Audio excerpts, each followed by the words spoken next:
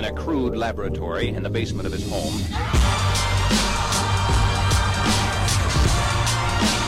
And welcome to the CEO Raider podcast, another weekend edition. It's your host, John Maeda. Check us out online at CEO Raider. View our technology publication, Tech Today, TEK2DAY.com. Cybersecurity, Google X. X is Google's lab, if you're not familiar with. It's essentially Google's R&D facility, if you've heard about Google's moonshots. They're a big, audacious project unit. And earlier last week, Google announced that they were spinning out a cybersecurity business out of the Moonshot factory, and that they're going to call that business Chronicle. And Chronicle is a cybersecurity business that's going to be positioned as such where they're going to primarily sell to large enterprises. Fortune 500 companies is what was detailed in one of the articles I read, and I will link to them in show notes. It's going to be an interesting one. The last podcast I talked about iterating on your vision. You have a core hypothesis, a core value proposition as an entrepreneur, and you may not gain robust traction out of the box. And as a result, you have to sort of iterate on how you position that product or service. And I think Chronicle is going to have to learn as it goes. So Chronicle, their value prop, and this isn't spelled out in great detail, but at a high level, they plan to sell to large enterprises. And the value prop is to deploy machine learning technology at scale to ultimately be able to predict cyber breaches before they happen. And in order to deploy machine learning at scale, Google's going to ask that you share enterprise data with them so that it can detect and learn.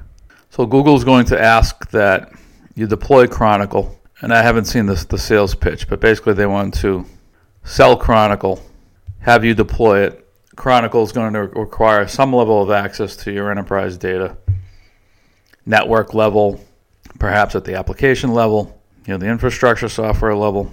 And in doing so, by having access to the data, the machine learning platform will learn, will iterate, and ultimately be able to detect cyber threats. And based on what I read, Chronicle, one of the elements of the service is going to be storage. And this isn't spelled out, but my guess is Chronicle is going to want to store your enterprise data in its data store, its data warehouse, so that the machine can learn. So Chronicle will take your siloed data, store it in a data warehouse layer where it's analyzed via the machine learning platform. So I wonder what the sales pitch is going to look like. Because in order to get maximum value as a customer, the more data you give Google, the better. In terms of this use case, I'm not stating that as a fact. I'd always be wary of handing somebody over your enterprise data.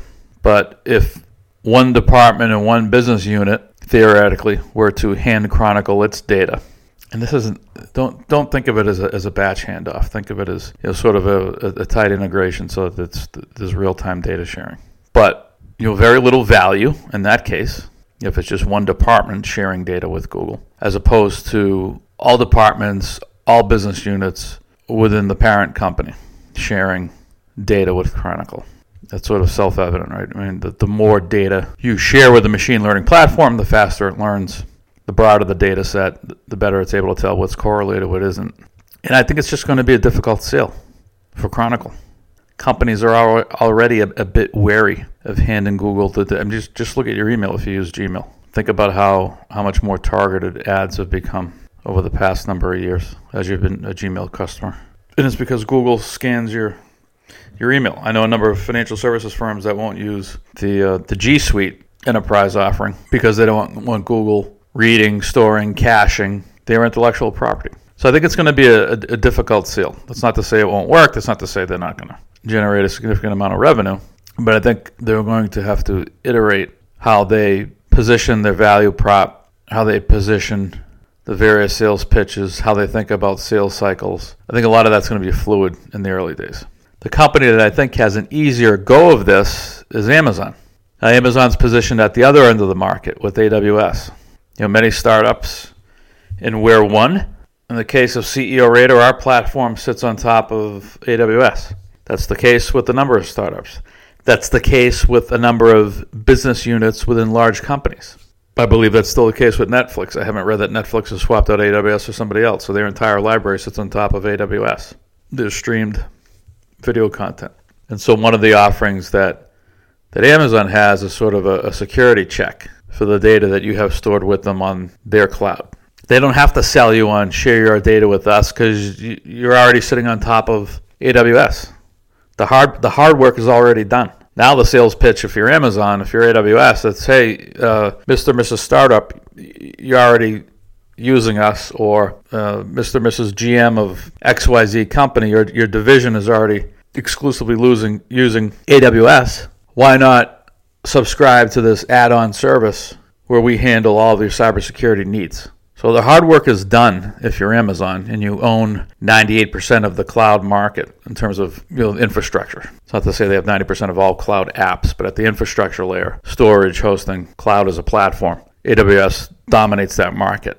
And so once you say, yes, we'll host on top of AWS, that's the hard part. Now, if you're AWS, you've made the difficult sale, and it's just a function of what other services could we layer on top of the basic cloud and drive revenue per customer. And so I think the wind is at AWS's back. And I think at some point Amazon spins it out. So I haven't read much about Amazon and cybersecurity, but I think they're actually better positioned over the long term to capture share in the cybersecurity market versus Chronicle, versus anybody for that matter. And I think that AWS is actually the sleeping cybersecurity giant that nobody talks about. See you all next time.